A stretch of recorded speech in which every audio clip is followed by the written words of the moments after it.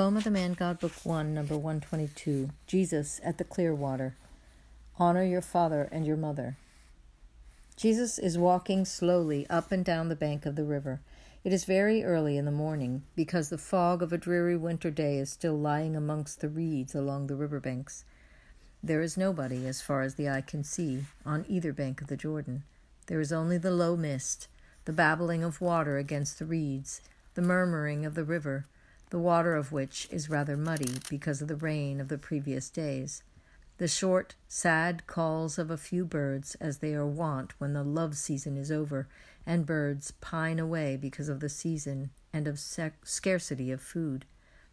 Jesus listens to them, and he seems to be very interested in the call of a little bird, which, with clock precision, turns its little head northwards and chirps plaintively. Then it turns its head southwards and repeats its inquiring chirp without any reply. At last the little bird seems to have received a reply from the other bank, and it flies away across the river with a little cry of joy. Jesus makes a gesture as if to say, "Good," and resumes walking. "Am I disturbing you, Master?" asked John, who has come from the meadows.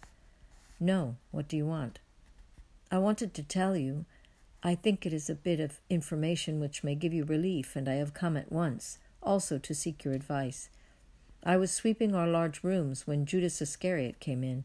He said to me, 'I will help you.' I was amazed, because he is never anxious to do such humble things, even when he is told. But all I said was, 'Oh, thank you. I will be quicker, and we will do a better job.' He began to sweep, and we finished very quickly. He then said, 'Let us go into the wood. It is always the older one who brings in the wood. It is not fair. Let us go.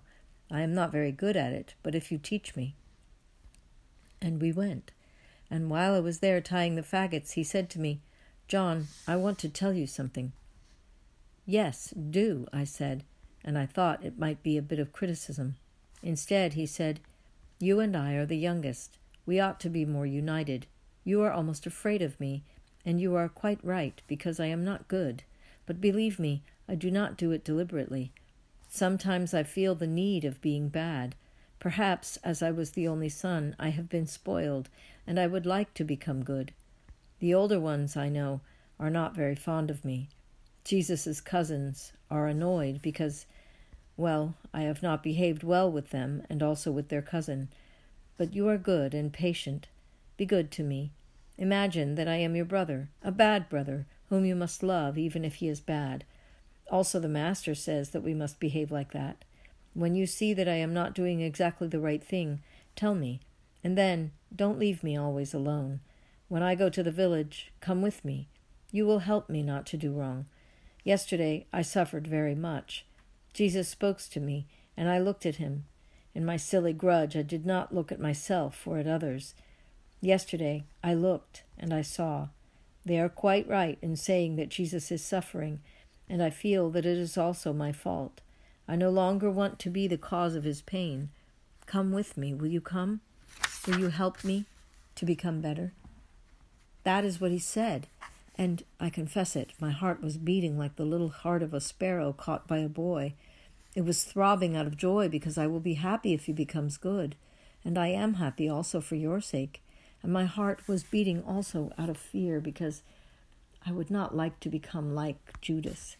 Then I remembered what you told me the day you accepted Judas, and I replied, "Yes, I will help you, but I must obey if I receive different orders." I thought, I will now tell the Master, and if he agrees, I will go with him. If he does not agree, I will ask him to order me not to leave the house. Listen, John, I will let you go. But you must promise me that if you feel that anything is upsetting you, you will come and tell me. You have given me a great joy, John. Here is Peter with his fish. Go, John. Jesus addresses Peter. A good catch?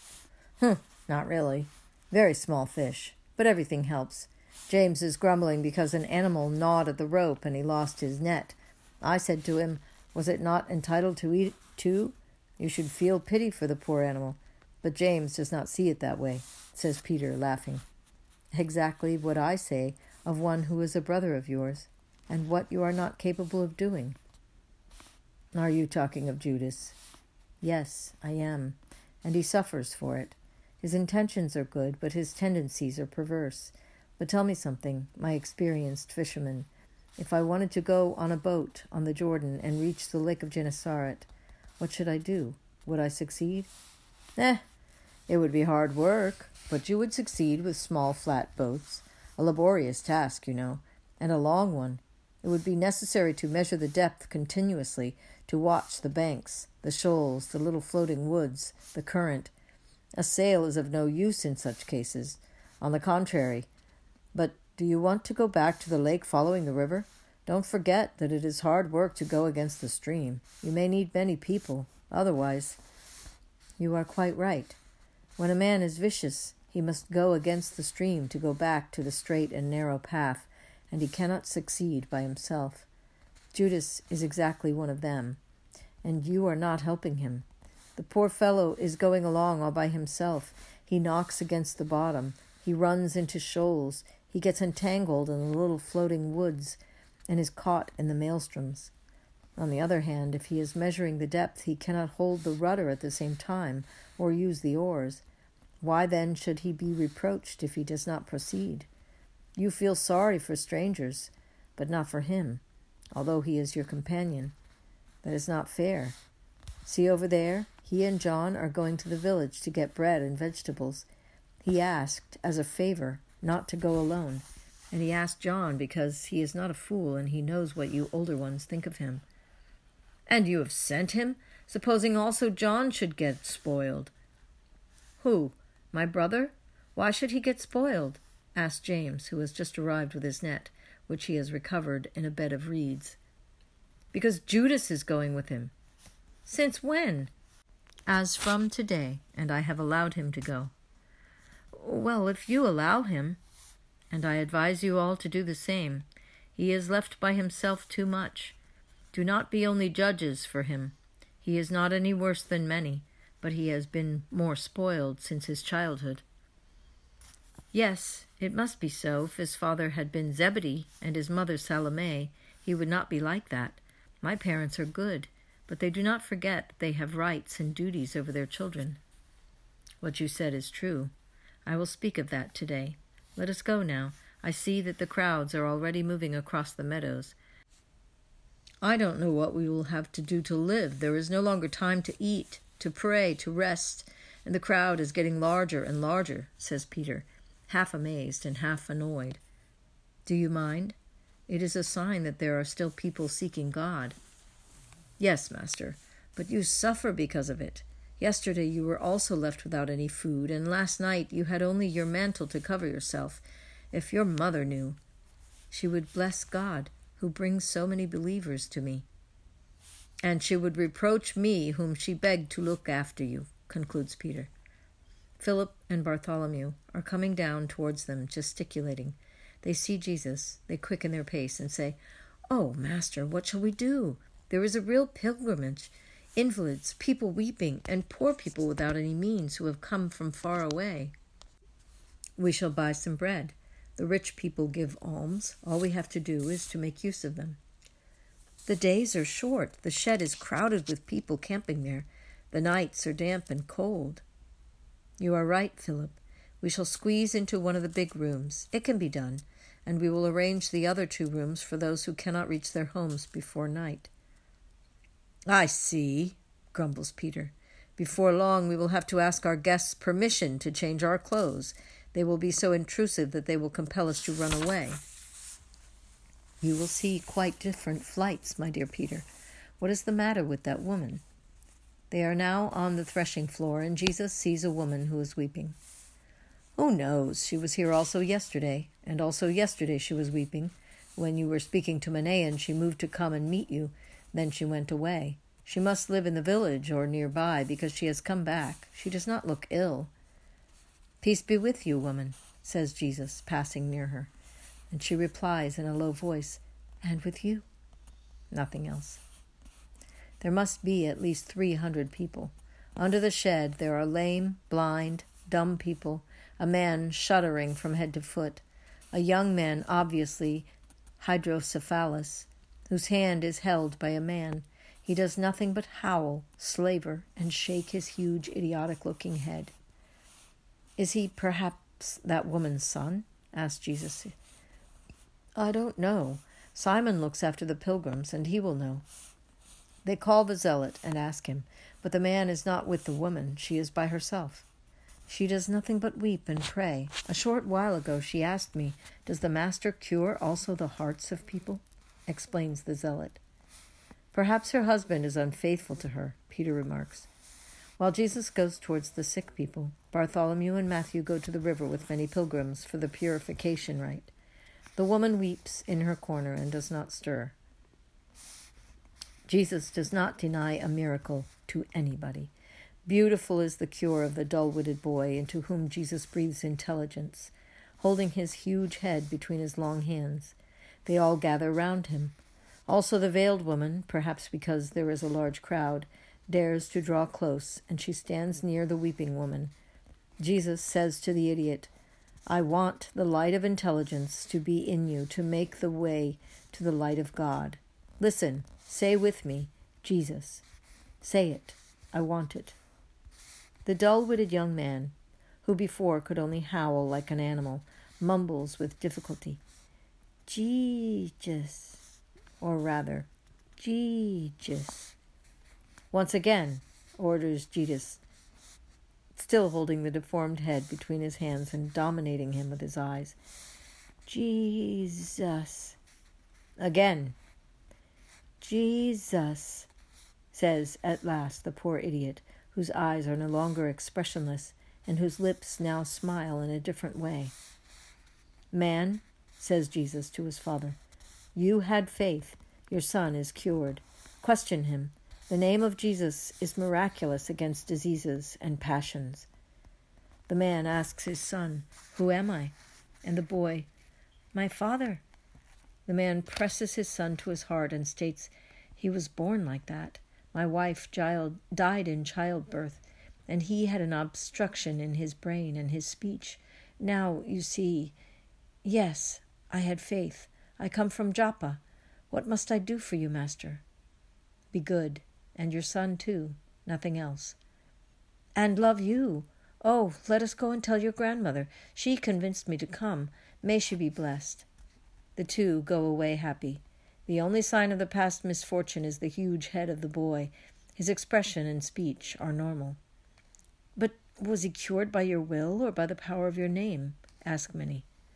By the will of the Father, who is always benign to his Son. But also my name is salvation. You know, Jesus means Savior. There is a salvation of the soul and a salvation of the body. Who pronounces the name of Jesus with true faith is freed from disease and sin, because in every spiritual or physical disease there is the claw of Satan, who creates physical diseases to drive people to rebellion and desperation through the pains of the flesh. And he creates moral or spiritual diseases to lead souls to damnation. So according to you, Beelzebub is not alien to all afflictions of mankind. No, he is not. Through him disease and death entered the world, and crime and corruption also entered the world through him. When you see anyone tortured by misfortune, you can be sure that he suffers on account of Satan. When you see one who is the cause of misfortune, you may conclude that he is an instrument of Satan. But illness comes from God. Illness is a disorder in the order, because God created man wholesome and perfect. The disorder caused by Satan in the order given by God has brought with it the illness of the flesh and its consequences, that is, death or sorrowful heredity. Man inherited from Adam and Eve the original sin, but not only that, and the stain has expanded wider and wider, embracing the three branches of man, the flesh more and more vicious and consequently weak and diseased, the morals prouder and thus corrupted, the spirit more and more skeptical and thus more and more idolatrous. That is why it is necessary, as I did with the poor half-wit, to teach the name that puts Satan to flight, engraving it on minds and hearts, placing it on one's ego as a seal of ownership. But do you possess us? Who are you that you think so much of yourself?" "I wish it were so, but it is not so. If I possessed you, you would be already saved, and it would be my right, because I am the Savior, and I should have people who have been saved.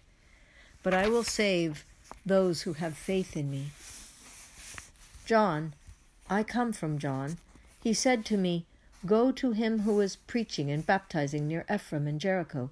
He has the power to forgive and to retain, whilst I can only say to you, do penance to make your soul agile in following salvation,' says one who had been cured miraculously and before was going on crutches, whereas now he moves about quickly.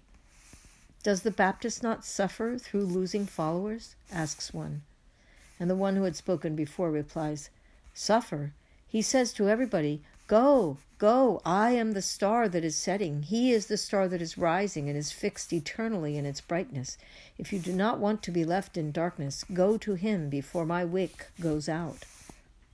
The Pharisees don't say that. They are full of bitter hatred because you draw the crowds to you. Did you know?" "I know," replies Jesus briefly. They start a dispute on the rights and wrongs of the behavior of the Pharisees, but Jesus cuts it short, saying, "Do not criticize," so sharply that no reply is possible. Bartholomew and Matthew come with those who have been baptized. Jesus starts speaking. Number 122, continued. Jesus starts speaking. "Peace be to you all. Since you come here in the morning, and it is more comfortable for you to leave halfway through the day, I have decided to speak to you of God in the morning. I have also thought of giving hospitality to the pilgrims who cannot go back to their homes before night. I am a pilgrim myself, and I possess the bare necessities given to me by a compassionate friend. John has even less than I have, but wholesome people, or not seriously ill, go to John, such as cripples, blind or dumb people, but not dying people or affected by high temperature, as they come to me. They go to him for a baptism of penance. You come to me also to be cured in your bodies. The law says, 'Love your neighbor as you love yourself.' I think and say, how would I be showing love to my brothers if I closed my heart to their needs, also to their physical needs? And I conclude, I will give them what I was given. Holding out my hand to rich people, I will ask for bread for the poor. Depriving myself of my bed, I will receive in it who is tired and suffering. We are all brothers, and you do not give proof of your love by means of words, but by deeds. Who closes his heart to his fellow man has a heart like Cain. Who has no love is a rebel against the command of God. We are all brothers, and yet I see, and you also see, that there is hatred and disagreement within a family, where the same blood and flesh corroborate the brotherhood which comes to us from Adam. Brothers are against brothers, children against their parents, and parents are hostile to each other. But in order not to be always wicked brothers, and in future adulterous husband and wife, it is necessary to learn from an early age to respect the family, which is the smallest and the greatest organization in the world. The smallest as compared to the organization of a town, of a region, of a country, of a continent, but the greatest because it is the oldest, because it was established by God when the concept of fatherland, of country, did not yet exist, but the family nucleus was already alive and active, a source to race and races, a small kingdom in which man is king, woman queen, and the children subjects. Can a kingdom last if it is divided and there is enmity among its inhabitants? It cannot. And truly a family will not last if it lacks obedience, respect, economy, goodwill, activity, love. Honor your father and mother, says the Decalogue. How are they to be honored? Why are they to be honored? They are honored by true obedience, by correct love, by loving respect, by a reverential fear that does not bar confidence, but at the same time does not make us treat our elders as if we were servants and underlings. They are to be honored because after God, a father and mother are the donors of life and of all material necessities of life. They are the first teachers and the first friends of the young being born on the earth. We say, "May God bless you," or "Thank you," when someone picks up for us something we have dropped or gives us a piece of bread. Shall we not say with love, "May God bless you," or "Thank you," to those who break their backs working in order to feed us, weaving our clothes and keeping them clean, who rise from their beds to watch our sleep, who deprive themselves of their rest to cure us and make a bed for us of their laps when we are most tired and sorrowful? They are our teachers. A teacher is feared and respected, but a teacher takes us when we already know what is indispensable to support and feed ourselves and say the essential things, and he leaves us when we are still to be taught the most difficult lesson in life, that is, to live.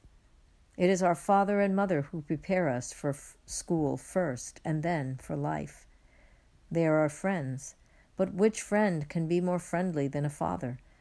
And which more friendly than a mother? Can you be terrified of them? Can you say, "I have been betrayed by him or by her"? And yet there is the foolish boy or even the more foolish girl who make friends with strangers and close their hearts to their father and mother, and they spoil their minds and hearts with unwise, if not guilty, friendships, which are the cause of paternal and maternal tears that, like drops of molten lead, burn their parents' hearts. Those tears, however, I tell you, do not fall in the dust or into oblivion. God picks them up and counts them. The anguish of a downtrodden parent will receive a prize from the Lord, but the behavior of a son who tortures his parents will not be forgotten either, even if the father and mother, in their sorrowful love, implore from God mercy on their guilty son. It is said, "Honor your father and your mother," if you want to have a long life on the earth, and I add, and forever in heaven. A short life here would be too light a punishment for those who wrong their parents. Life to come is not an idle story, and in life to come there will be a prize or a punishment according to how we lived. Who wrongs a parent offends God, because he orders us to love our parents, and who does not love them commits a sin. Thus, rather than his material life, he loses the true life of which I spoke to you, and goes to his death. Nay, he is already dead, because his soul is deprived of the grace of God. He is already a criminal, because he offends the most holy love after the love of God. He has in himself the germ of future adulteries, because from a bad son he will become an unfaithful husband. He already possesses the incentive of social deprivation, because from a bad son originates the future thief, the fierce, violent killer, the cold-blooded usurer, the cynical hedonist, the disgusting betrayer of his fatherland, of his friends, of his children, of his wife, of everybody. Can you hold in high esteem and trust a man who has been capable of betraying the love of a mother and mocking at the gray hair of a father? But listen a little further. To the duty of children corresponds a similar duty of parents. Cursed be the guilty son, but cursed be also the guilty parent. Do not cause your children to criticize you and imitate you in doing wrong. Get them to love you on account of the love you give them with justice and mercy. God is mercy. Let parents, who are second only to God, be mercy. Be an example and consolation to your children.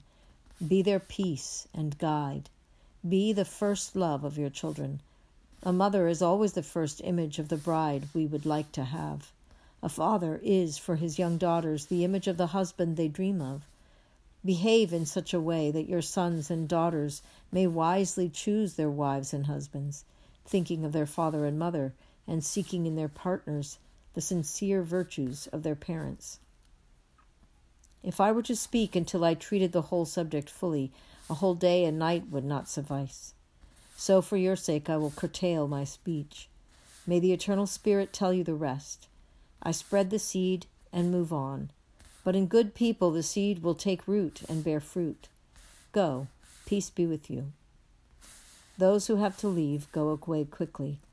Those who are staying, go into the third big room and eat their bread, or the bread given to them by the disciples in the name of God. Boards and straw have been placed on rustic trestles so that the pilgrims can sleep there. The veiled woman walks away with quick steps. The other one, who was crying before and cried all the time that Jesus spoke, roams about, undecided as to what to do, then makes up her mind and goes away. Jesus goes into the kitchen to take his food, but he has just started eating when they knock at the door.